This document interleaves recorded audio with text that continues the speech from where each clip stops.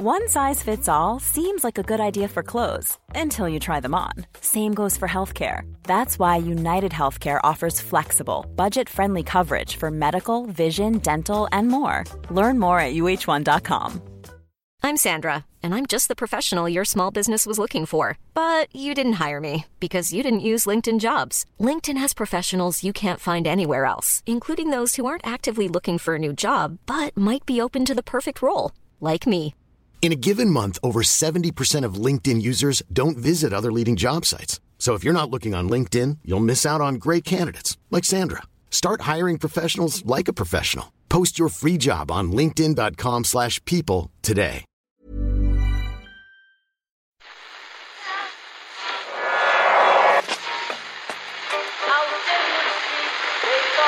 Which time is that? That's the second time it's gone off. They never go home, they never go home, they never go home, those boys.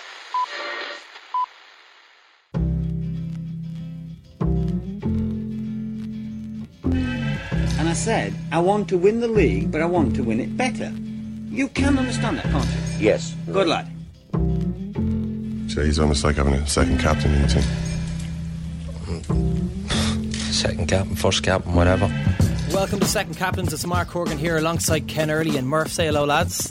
Hello, Mark, and hello, everyone at home. Johnny Sexton and Jason Quigley coming up on a brilliant show for you today. But first of all, those poor Liverpool fans. And to a lesser extent, those poor Liverpool fans who just started to support Liverpool again and now will go back to not really watching the Premiership or knowing any of their team's players' names again. Wow. What a whirlwind 2 months they've had, though.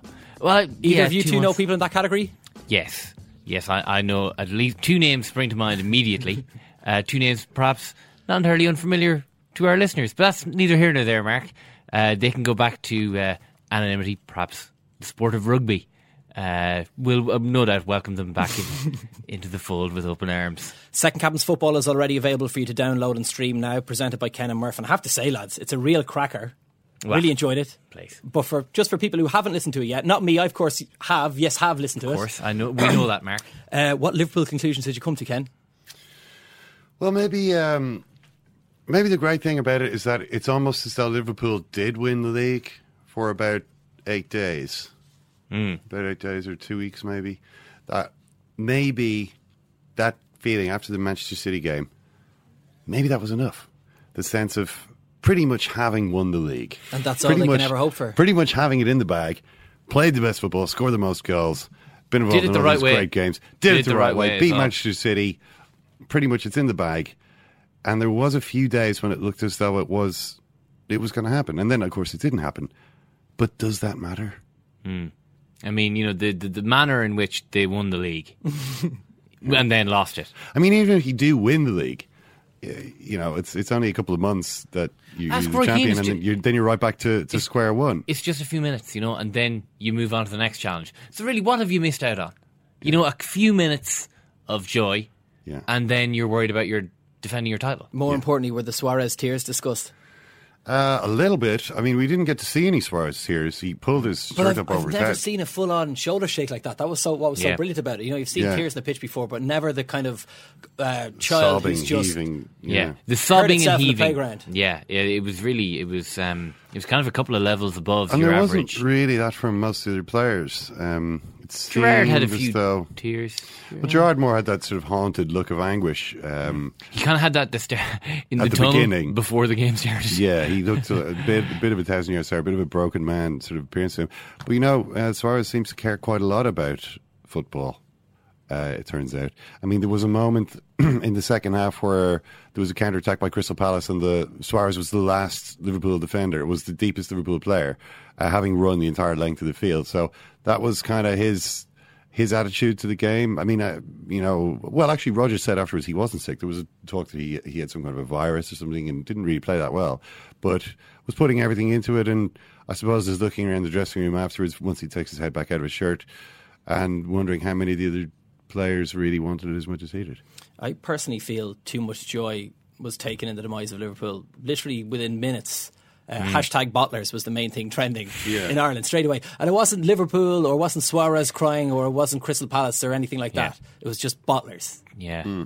I mean, I do find that in no other sport is the failure of your rivals seemingly on a par with the success of your own team. Yeah. I mean, it's a consolation maybe in other sports, well, at least those guys didn't win. Yeah. Whereas it's seen as 100% on a par, right? If my team doesn't win, if the main rival, whether that's Liverpool in the case of Manchester United fans or whatever, if they fail, that's every bit as good as Man United winning the league. Yeah. That seems to me quite a strange... Oh, I think in a way better. I mean, it seems to me that the celebrations among Manchester United fans for what's happened to Liverpool here are far bigger than anything I saw last season when they won the title. Yeah. It's kind of like an each way... far bigger, like. Yeah. This hasn't happened in years. The title became a kind of a humdrum thing. Yeah, winning the league happens pretty much every year. Well, the closing stages of the game itself reminded me greatly of '89 and the Michael Thomas goal and the pain that inflicted. What commentary springs to mind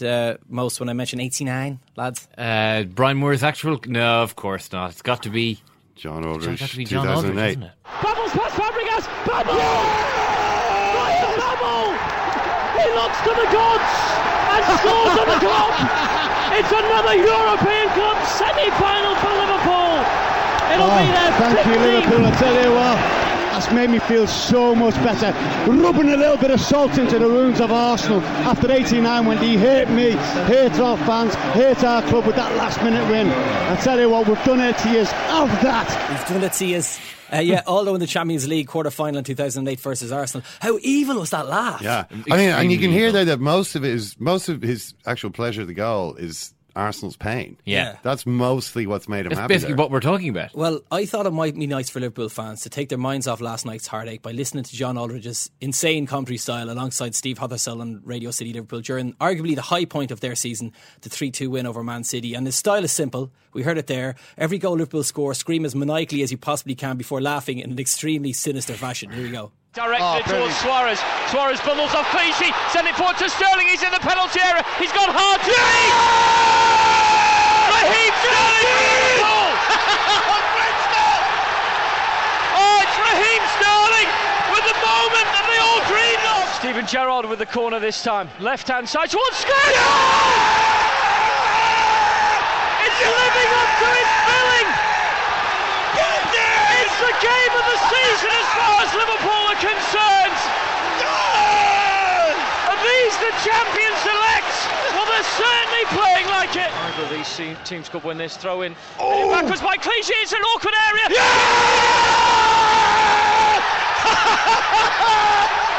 Brendan Rodgers has run onto the pitch. What a finish by Coutinho! Liverpool go absolutely wild.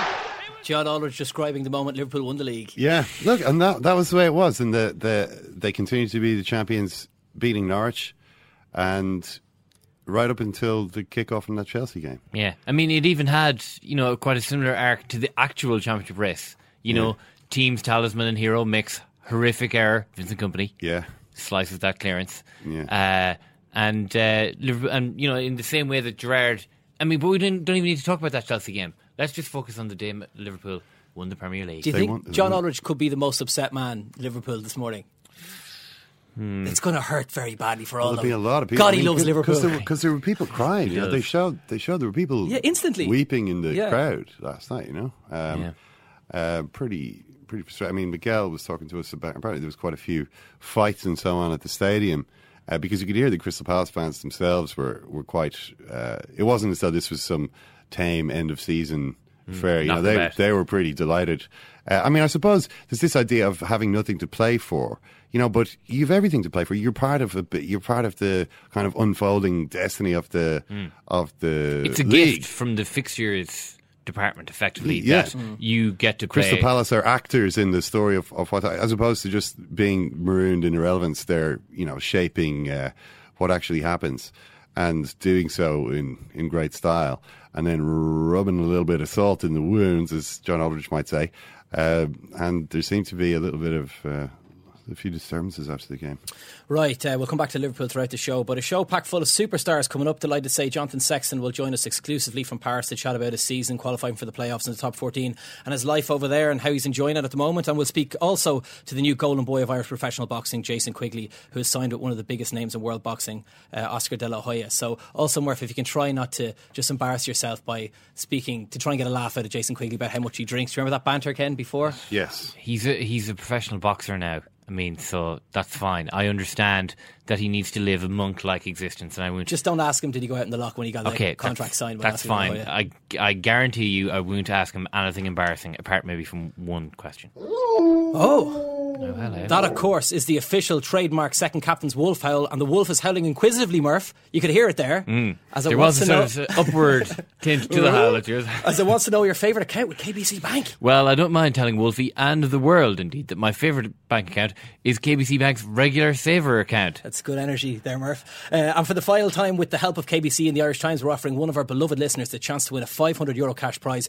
But there's so much more. And as a major darts fan, I don't think McDevitt was sufficiently excited about this, to be honest, because the money will come in a special limited edition second captain's Pete Bezzo mug, along with a set of super slick, fully branded second captain's Pete Bezzo darts. And once again, we've been inspired by Bullseye, and many people have been in touch wondering about the metal contained in said darts. Well, yes, in answer to your questions, they are not tungsten darts. Your regular metal darts made up, we believe, of brass or nickel silver alloys. Arguably the best type of dart, or at least the cheapest dart, let's be honest. Yeah, I'm sold anyway, Murph. So to enter the competition, just visit irishtimes.com/second captains and click on the KBC link. For more information, visit the KBC regular saver page on kbc.ie. Terms and conditions apply, and I don't need to tell you, bank fans, that KBC Bank Ireland is regulated by the Central Bank of Ireland. I am a fan of banks. OK, this weekend the French top 14 playoffs will take place, and on Friday night Jonathan Sexton's Racing Metro will face Toulouse, and I'm delighted to say the man himself joins us now. How are you doing, Johnny? Good, thanks. Thanks so much for joining us, first of all. From a point where things appeared to be a bit grim earlier in the season for you, you've now got a Six Nations and a playoff spot in the bag. It's looking pretty good. Are you enjoying yourself over there? Yeah, it's obviously we've picked things up a good bit. Around Christmas time we were struggling quite a bit. We had a lot of injuries, a lot of important players out, and it was difficult. But now we've come good, I suppose, except for last weekend. We had a bit of a blip. It was like we reversed maybe 4 or 5 months in time and had another relapse of what we had been up to. But other than that, we've been going really well. We've lost probably, we've lost 9 games, and Toulon are the only other team to have lost as little. I suppose that sounds a lot maybe in the, if you lost 9 games in the Rabo or the Premiership, it would be a lot. But whatever way the season worked here, it's just been, teams have just seemed to win their home games, and it's just been a strange season. With Racing, there were times this season when you appeared visibly frustrated with the team. Perhaps the style of play with lots of up and unders earlier on wasn't ideal. Has that changed as the season's gone on? Yeah, of course. Listen, it's that was partly due to conditions. It was pretty, over here it can get as bad as at home, and some of the conditions I played in this year were far worse. So that had a lot to do with it. A lot to do with a few of the players we had out. We know Jamie Roberts, Juan Imhoff, or Juan Martin Hernandez in the back line, which from an attacking point of view are probably our 3 best attacking players. So we had injuries at scrum half as well, which caused a few problems. So listen, it was very frustrating. I like to play as much as possible with the ball in hand, but the conditions dictate that, and personnel that you have outside you dictate that as well. So it was frustrating, but now the weather's good, and like I said, those very important players for us are back, and it's been a lot more enjoyable, except for last weekend when we took a bit of a hammering. Yeah, for you personally, does how your rugby is going, does that completely affect the rest of your life? Like, can you still be enjoying Paris and everything that has to offer if you're not completely happy with your game?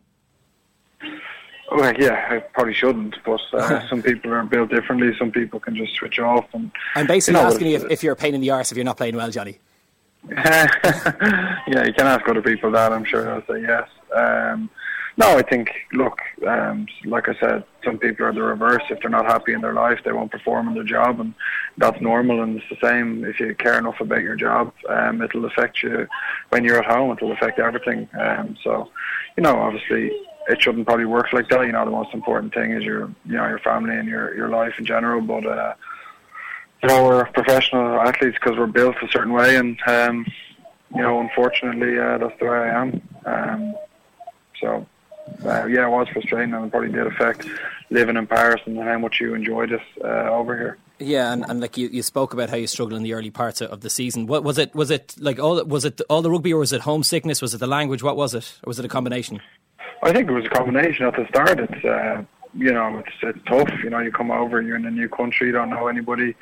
You're trying to build relationships with guys. You're trying to build a relationship with them professionally, on the pitch and in training. But you're also trying to get to know them off the pitch. And when you can't speak the same language as those people, it's kind of tough. And that's what people don't realise is how tough that language barrier is. And no matter how much you work at it before you come, or how much you work at it in the early stages, it's going to take time to come. And we had 14 players that were in that world. We had coaches that were in the same world as well. They come from CAS. They brought all new backroom staff, and they were all going through the same thing. So, it was a recipe for disaster. I think the president publicly said that he changed too much too soon. So that was, it was always going to be tough at the start, but I didn't think it would be as tough as it was. And, like I said, then we obviously, bit by bit, our performances have improved. We've had guys come back from injury, and, it's a better place to be now.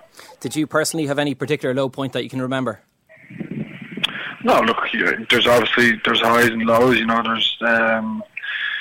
The weekend was obviously a big low. We just come off the back of 5 or 6 victories in a row. We've been playing really well, and then we go down to Montpellier. We go a couple of scores behind, and a couple of guys threw in the towel, which is frustrating. And of course, it was a home quarter final, which is very important over here because we only needed a losing bonus point to get that home quarter final, and we didn't fight strong enough after. We didn't have a lot of luck either. We conceded about 3 or 4 tries from turnovers and interceptions and whatnot. But that's part of the game, and you got to bounce back from it. You would have been a vocal participant and an influencer in Leinster. So when something like that happens, when players throw in the towel, are you in a position now in Racing where you feel you can have a big influence, that you can actually instruct these people and tell them where they're going wrong? No, probably not as much as I would like. I don't think they react quite the same over here. We don't know each other as well as when I was with Leinster. We were, I suppose, best friends. Off the pitch we knew each other inside out, and when a guy had a go at you, you knew it wasn't personal, and it stayed on the pitch. Whereas over here, I think they, if you have a go at someone, I think they view it as a personal assault. So you can't really act the same. So you've had to. I suppose it's been a good learning curve for me, and also, my French is getting better, but it's not at the stage where I can, fluently, say what I want to say, and it's frustrating. Still at this point, it's quite frustrating. It sounds to me like you've had to bite your lip a couple of times. Yeah, of course. So I've needed to improve on that for quite a number of years. It's taken me to come over here and have a language barrier put in front of me to finally learn it. But I think at times you need to control that. And when I was in Leinster, I wasn't the only one. We had great leaders throughout the team that drove the standards. The Leo Cullens, Shane Jennings, Brian O'Driscoll, these type of guys, Sean O'Brien. These were the characters that drove the whole organisation on, and there was obviously a group of us. It was never just one person, or it was never just one cranky so and so. There was always a good few. You know what I mean? So that was obviously a big ingredient in Leinster's success, was having those type of characters in the team. Speaking of Leinster's success, you said earlier this season that for you there was a huge discrepancy between your international and club records, and nothing but success with Leinster and mainly bad times with Ireland. Now that you've won something and something big at international level, how does that compare? Yeah, it's great, obviously, to finally get something. Like I said at the start of the season, I was very lucky to be a part of a Leinster team that had, I think, we won 6 trophies in a short time, and we got to, I think, 8 or 9 finals, and in Ireland we had, I suppose from the moment I broke in, I wasn't part of the Grand Slam winning team, so it was sort of failure after failure with the same players, and it was frustrating. But obviously to win a championship was great.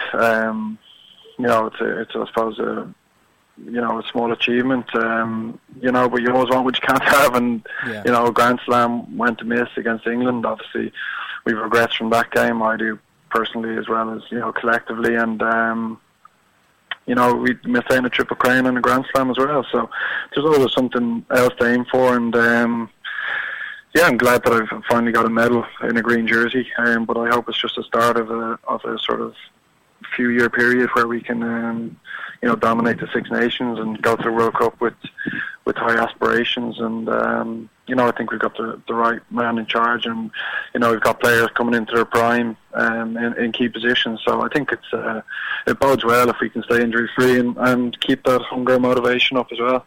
There seemed to be a real closeness amongst the Irish team in the Six Nations. Did you get that sense as well? It was almost like it was a club side. And does success bring that, or was it there before you started on your role this year?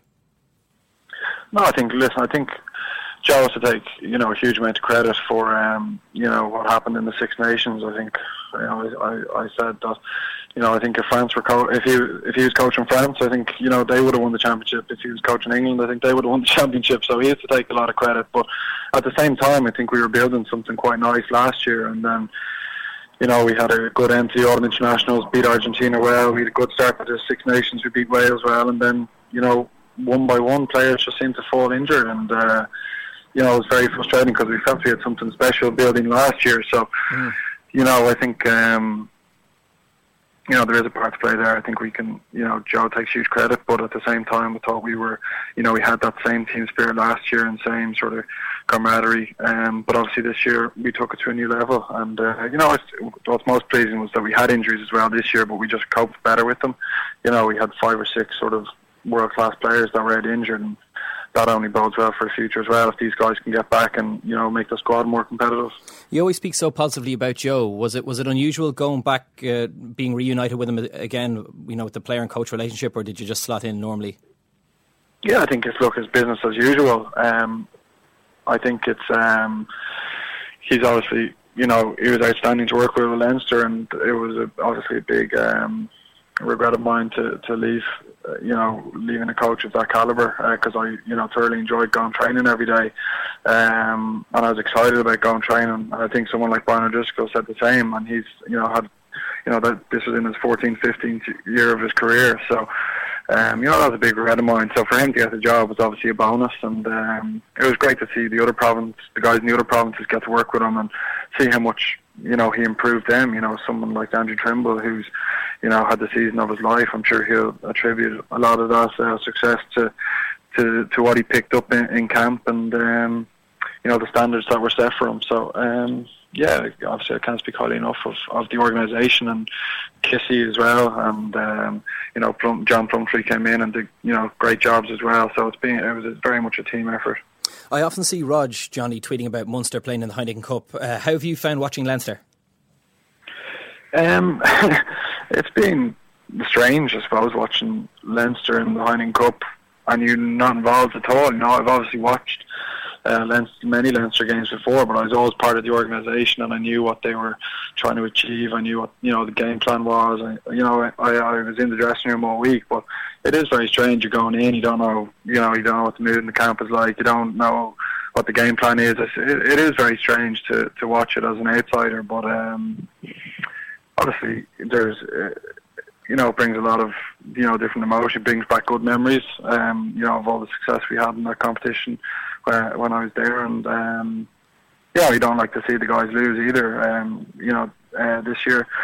So it brought back a lot of stuff. It's those big days that you miss the most, I think, those big Heineken Cup days, and or in the RDS or the Aviva or big away game. They're the days that I suppose live to play for Leinster. Yeah, I know you're going to say you always want them to win, but when you're watching them, part of you would have been hurt if they had won the European Cup without you? Of course, I suppose that's just normal. It's every athlete is proud and they want to feel that they were missed and etc. etc. But at the same time, these guys are still some of my mates, and you'd like to see them do well, and I'm sure they'll finish the season strongly now and try and get another Rabo Direct in the bag. They're in obviously a very strong position. They've got a home semi-final, and you wouldn't bet against them. With 2 home games left, semi-final, final, 2 home fixtures. So, to send obviously Brian and Leo off in the best way possible. It would be great for them to win another trophy. Yeah, just looking ahead Johnny. I read today that Ronan will be signing a 2-year deal with Racing, and he's ruled out a return to the back room in Munster. He was saying how much he and his family love the lifestyle out there and how much they've adapted to it now and are enjoying it. So you're in a 2-year contract with an option to extend. Do you feel that's something now that you'll properly consider? I don't know. They're keen to sort of get talking now, and I've just sort of said let's wait till the end of the season, and we'll I suppose it's a family decision now. We've got a baby on the way, me and Laura, and it'll very much be let's see how that goes with having a kid here, not having grandparents and aunties and uncles to look after it, and you know what I mean. So we just have to see how that goes for the next few months, all being well, touch wood, and then we'll sit down and see what the options are then. So it's much more a personal, a family decision as opposed to whether you succeed in the playoffs or anything like that. Oh, of course, yeah. You don't make decisions based on one game or 2 games. Obviously, from a professional point of view, things are much better here. There's still a long way to go. There's still some frustrations. There's still days where it's great and you love it, and the lifestyle and stuff. But there's still massive things I miss from home. I was home last week. I had a week off, and you quickly get back into that routine of meeting up with the lads and going for lunch, and you remember the good old days. But there's like a lot of rugby to be played. The Argentina tour as well. So I'll wait till everything settles down in the summer, and then I'll start to think about it. It's tough not to think about it, though. It does occupy a lot of your time thinking about whether you'll go home or whether you'll stay, or you know what I mean. But you have to wait to see what the options are. Rog was quick to cut your French language skills to ribbons on our TV show last year, by the way. So are you at his level yet?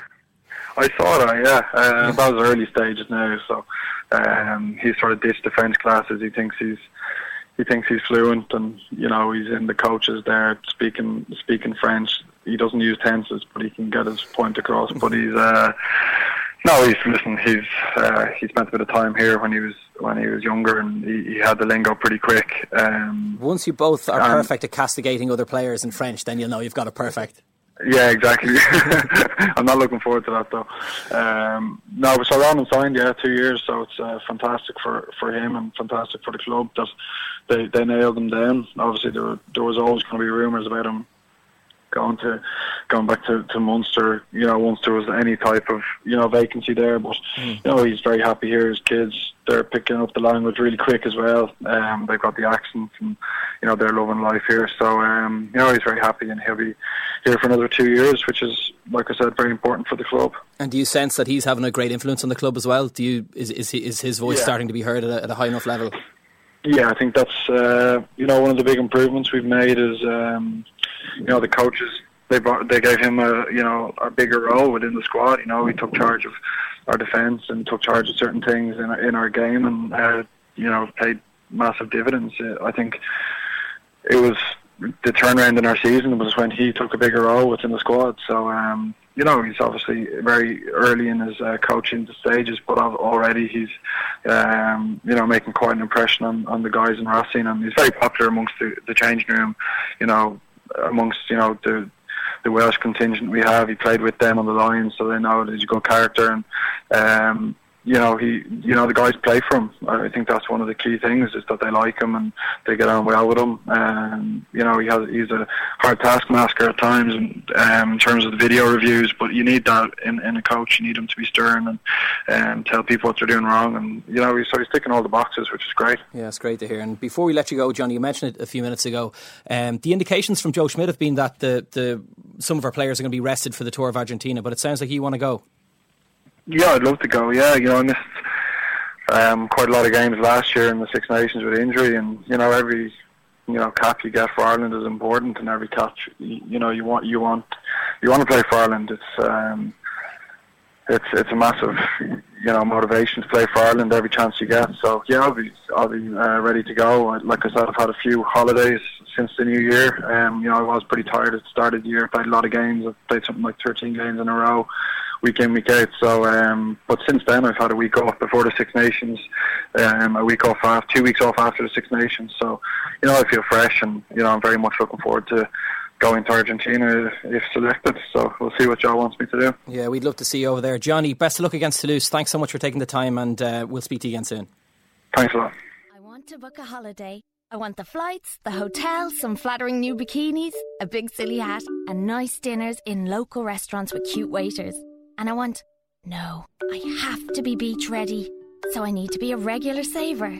KBC understands spending is easy, but saving is hard. That's why we have a range of savings options with tempting rates that make saving simple, so you can save when you want and spend when you want. Visit kbc.ie, call 1-800-51 52 53, or pop into any KBC hub in Dublin, Cork, Limerick and Galway. KBC, the bank of you. Terms and conditions apply. KBC Bank Ireland plc is regulated by the Central Bank of Ireland. It does sound to me like Johnny there has watched quite a lot of Leinster this season. What do you think? Well, I mean, I suppose it is only natural that you would, have a passing interest in how your former club is doing. It kind of sounds that maybe Johnny might not have missed 1 minute of any Leinster game. His knowledge of his old club season was pretty clear there. He kind of spiked up as soon as we started talking about Leinster. Yeah. He could dissect exactly where they've gone wrong so far this season.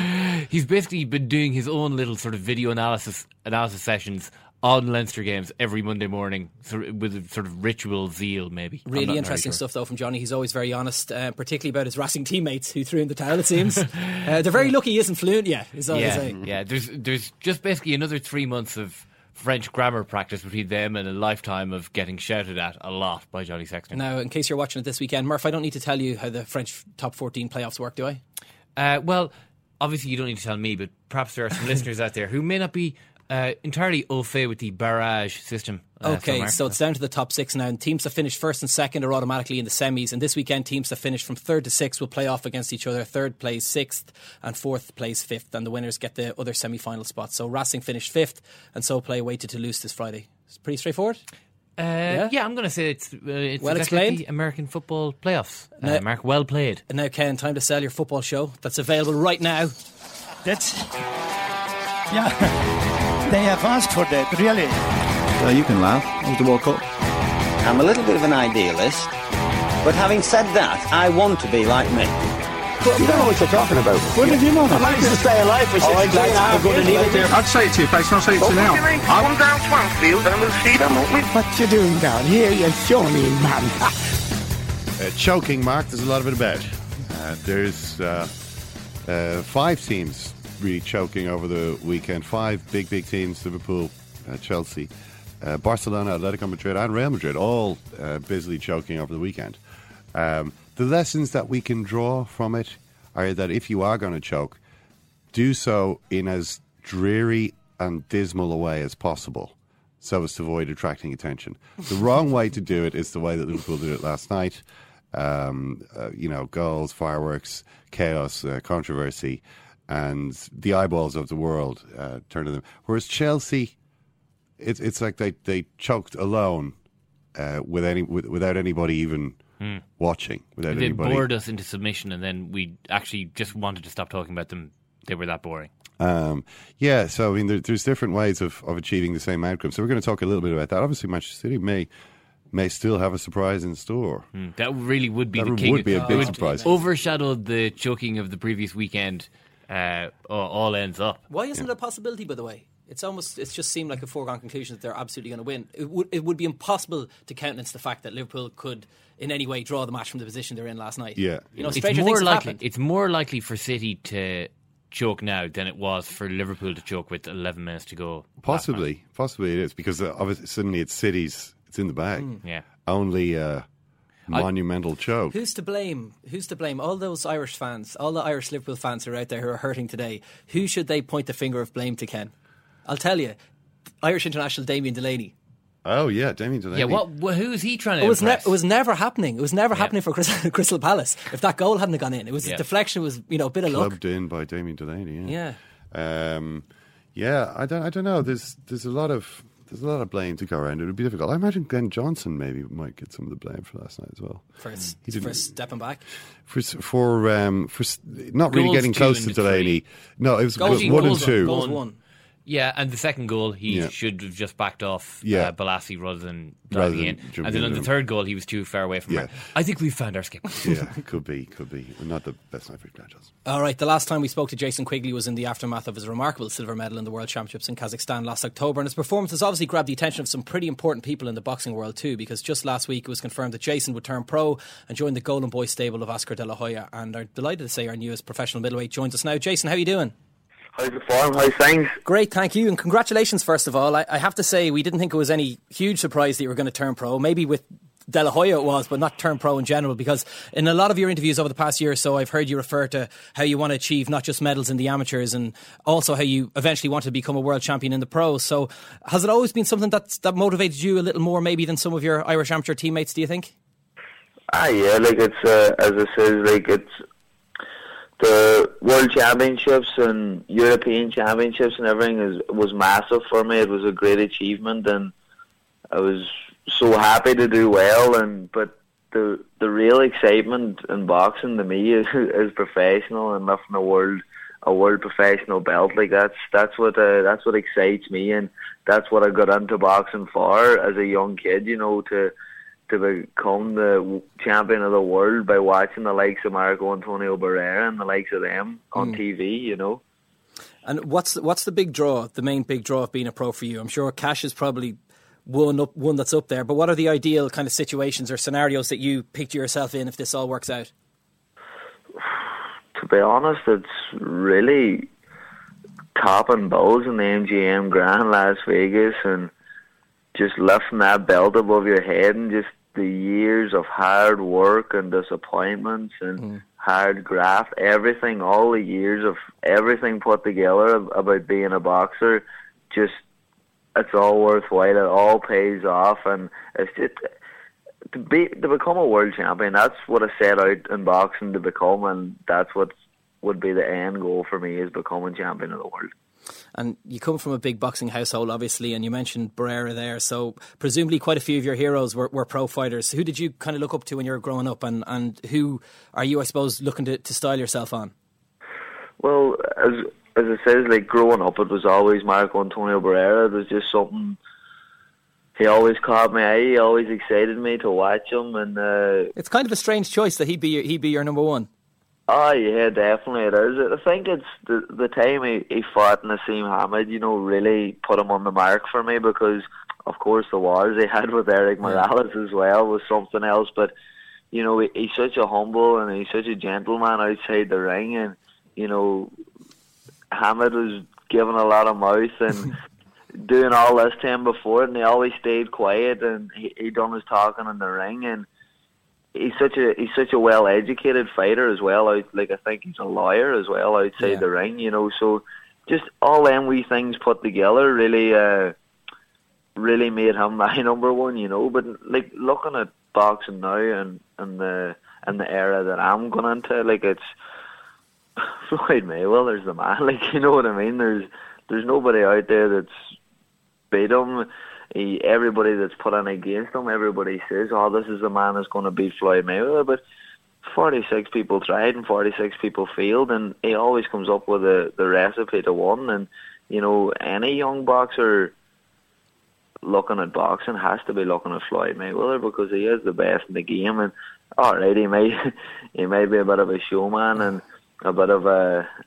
he likes to say what he thinks a lot, and you know, but that's what I think sells home tickets. You know, I think more than half of the people that buy pay-per-view and everything to watch him are watching him to get beat.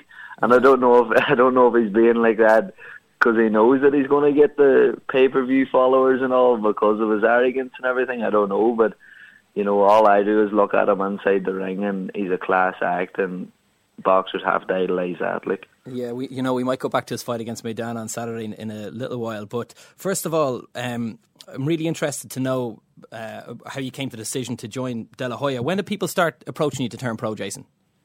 As soon as I touched back down in Ireland after the World Championships, you know, my phone was flat out.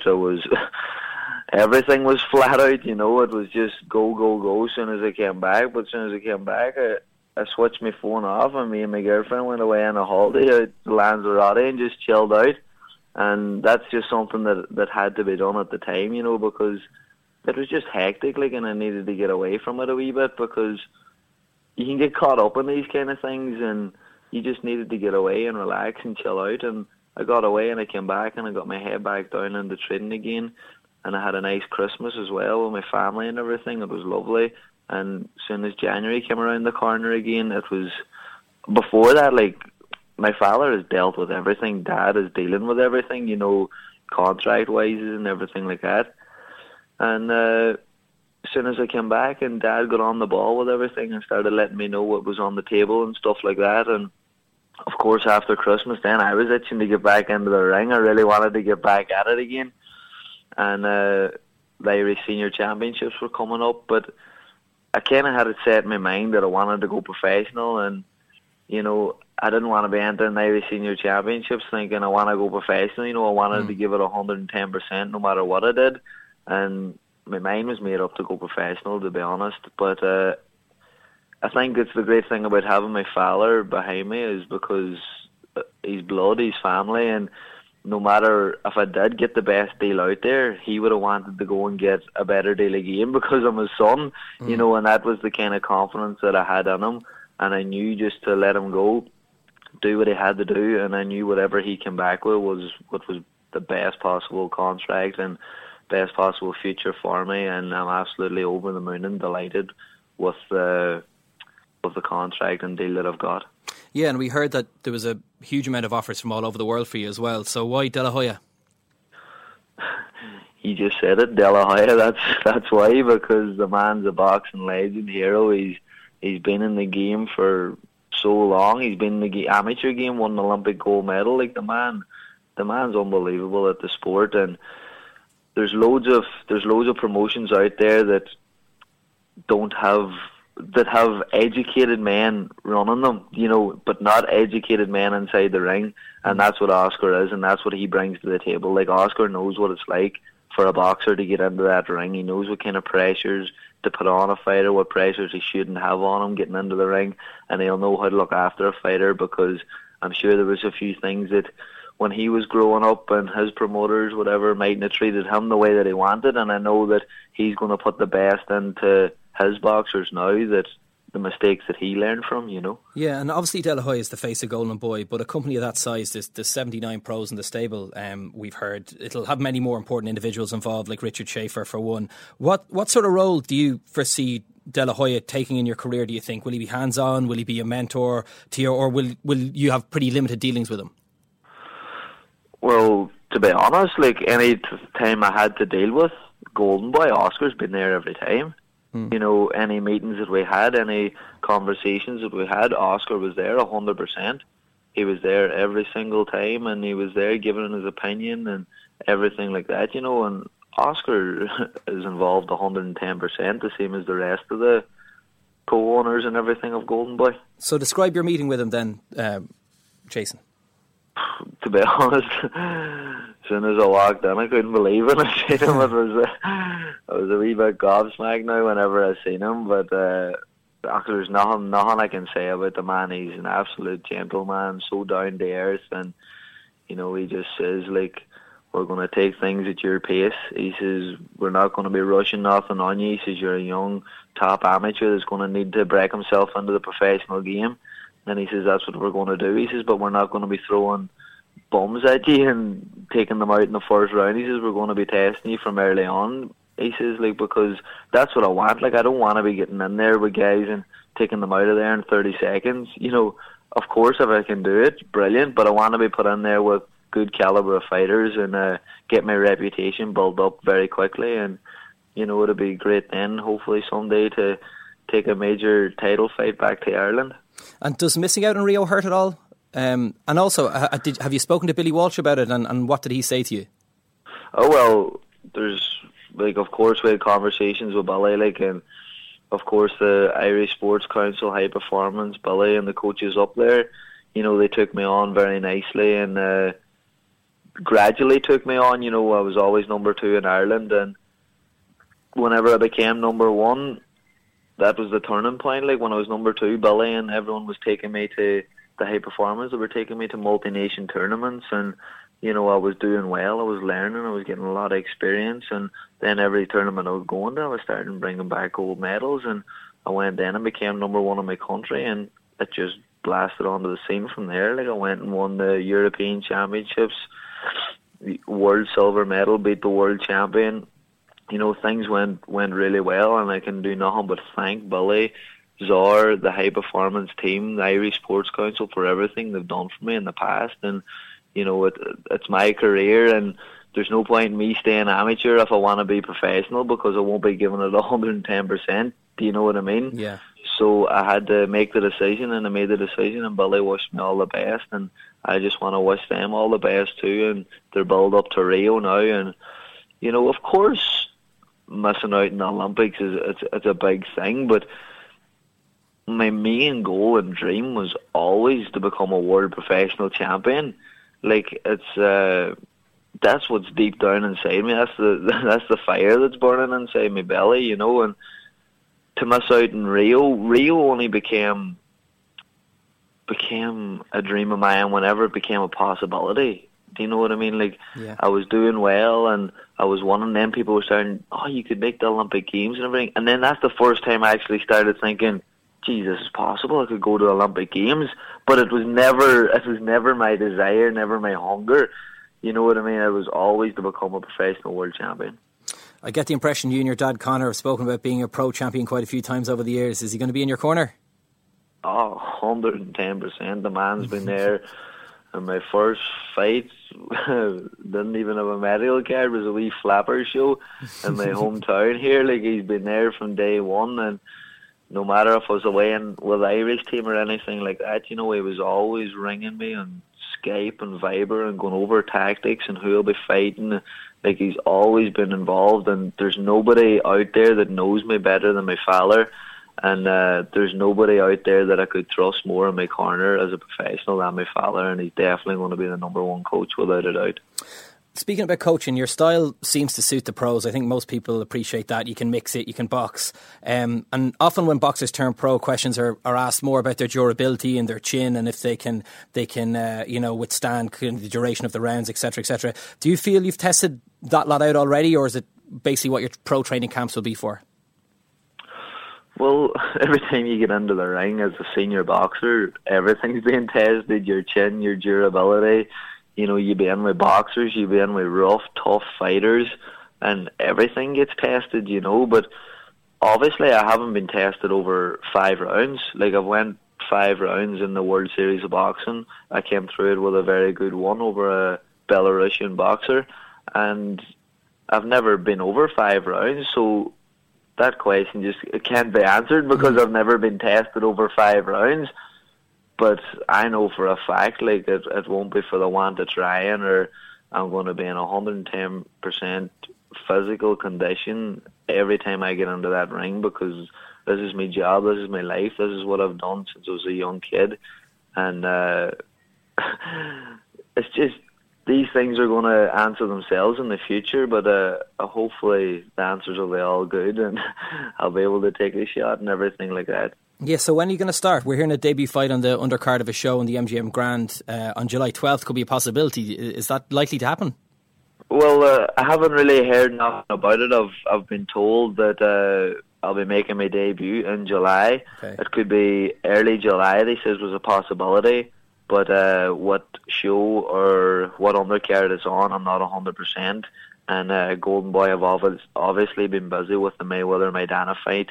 So maybe next week now I'll get a confirmation on where and when and what undercard I'll be on. MGM Grand would be okay though, wouldn't it?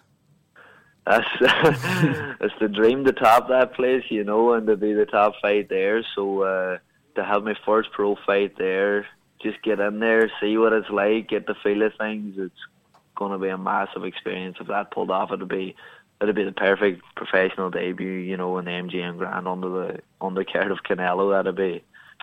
That's what boxers dream of, especially young professionals just starting out in the game. It'd be a dream come true, but I don't really care where it is or when it is. I'm just looking forward to getting my career on the road and reaching my goals. And more importantly, more important than your coach, more important than being in the MGM Grand, more important than when it's going to start, I presume you've chosen your nickname, have you? I haven't, and you can Murph, put it out there. Murph, actually, Jason, Murph has a few suggestions here for you. Just a few now, and no finder's fee required for this. Jason, bad intentions, Quigley. I mean, I know money is taken, lights out is taken. Jason, mind your business, Quigley. Jason, quit playing, Quigley. I like that one now. Quit playing, Quigley. That's not bad, bro. That's not bad. Basically, as long as it's not Irish Jason Quigley, we're just hoping for something better than that. We're going to have to mix it up and come out with something original, definitely. Business time, Quigley. What did you make of Mayweather's walk on against Maidana on Saturday? Lil Wayne and Justin Bieber on his side there.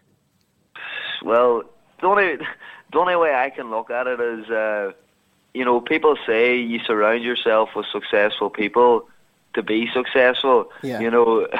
Mayweather surrounded himself with one of the two best known, Lil Wayne, one of the best known rappers, and Justin Bieber as a top singer. But I think Bieber's actions recently haven't been the best, and to have that man walking along, he wouldn't be like an idol or anything like that. But if you're talking about surrounding yourself with successful people from Donegal, I'm thinking Enya and Jim McGuinness beside you when you're coming out for your first fight. It's the perfect combination.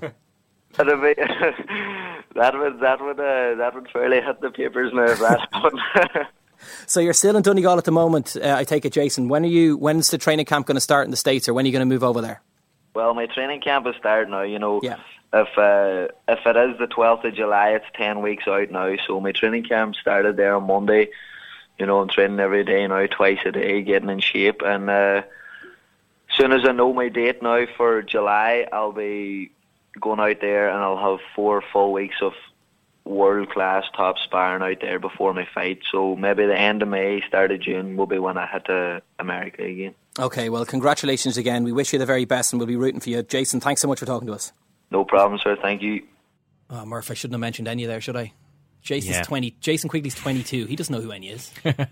He'd be more about Rihanna or Azalea Banks or one of those. Well, neither of them are from Donegal. Well, no, they're not. No. Neither of them are from Donegal. Big in Donegal. I'm sure but that not they from are. Donegal. Yeah, not well. So I mean, I don't know. I mean, is there a teenage idol out there, from Donegal that Jason could commandeer? Tweet us at Second Captains, let us know. Do you not feel a little bit guilty, by the way? What about the nicknames? I'm just trying to suck up to Jason Quigley or nicknames chat, Well, what's Andy Lee going to think? Well, Andy listens to the show. I know Andy Lee. There's a new middleweight in the scene, and Murph's, okay, Jason, can I pick your nickname? And by the way, don't think he would have noticed that dig about Irish. What's Andy Lee's nickname? What? It's Irish Andy Lee. Is it? Yeah. Well, I'm sorry. I didn't actually. Well, I didn't actually know that. I just know Andy is Andy. Friend of the show. So. Well, do you want to? I think have you got Irish. A message for Andy if he's listening? Yeah, I think Irish Andy Lee is a great nickname. Irish Jason Quigley is terrible, but I saw Irish Anthony Moyles and Irish Andy Lee talking about Aidan Gillen's Irish accent in Calvary. Meads Anthony Moyles and Irish Andy Lee. Yeah, that's right. Yeah, they. I don't think they were wondering why Aidan Gillen, who's from Ireland, can't seem to do an Irish accent. I think Andy Lee thought the film was vulgar and exploitative. Speaking of vulgar, did you both see the walk on Floyd Mayweather's walk on? Ken, did you see it? I didn't actually. He walked on in his fight against Maidana this weekend with Lil Wayne, rapping beside him, and then Justin Bieber on the other side. Lil Wayne and Justin Bieber. Yeah. Well, I didn't see what's vulgar about that. Well, I think it sounds like a lot of fun. Well, I've been thinking about it actually, Murph. And if you were to. I was just thinking who your walk-on companions would be. Okay, yeah. And obviously it's quite clear. You know who your singing companion's going to be. It's going to be Big Tom. Big Tom. I thought one of the Saw Doctors, but you've gone a little... Big Tom on one side. And then as for a younger star who you're always trying to be associated with, like Floyd's Justin Bieber, it's obviously going to be Joe Canning. Yeah, well, what a lineup. Heavyweight. Very much heavyweight. It is, Big Tom, me, and Joe Canning. That's about 50 stones worth of rural beef there. I like the sound of that. I was thinking Ken, because he's an Irish Times stalwart now at this stage, he could just be accompanied into the ring by Miriam Lord and Fitzn O'Toole, one on either side. Pretty slick. You happy enough with that? It's an intellectual combination. Just the three of them wearing kind of smoking jackets, having pipes. That could work, Ken. That's something for you to think about there. Just happy to think about it, to consider it, yeah. Okay, nice one. Okay, thanks so much for listening. Owen McDevitt will be back from his holidays next week, and we'll be back with 2 new shows on Thursdays. Don't forget, you can get us on our page. That's irishtimes.com/Second Captains, on iTunes, the Stitcher app, and if you're on Android, try the IPP app. That's the IPP app. Email us at secondcaptains@theirishtimes, and if you want to tweet the show, it's at Second Captains. Now let's end the show with how he started. Some John Aldridge, and this time his reaction to the moment that maybe cost Liverpool the title. What was that? This was from last night. We've got that. No. Oh no! Chelsea.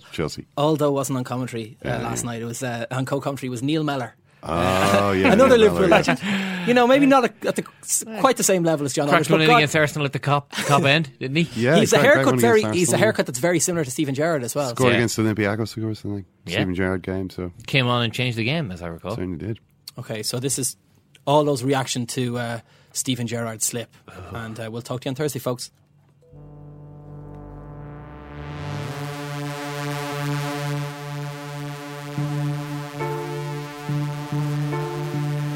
Coutinho now for Liverpool, halfway line. Sarko. Gerrard slips, Barnes taking it, Barnes running one-on-one towards the goal. Bar against the keeper, he's netted for Chelsea. A slip by Steven Gerrard, a run by Demba Ba, and a finish in front of the Kop, and it's silenced Anfield. To be fated, isn't it? He just slipped, Steve. Oh, what a time to slip it. And Twam to Stevie G has gone through the goalkeeper's legs as well. And does anyone ever get this right?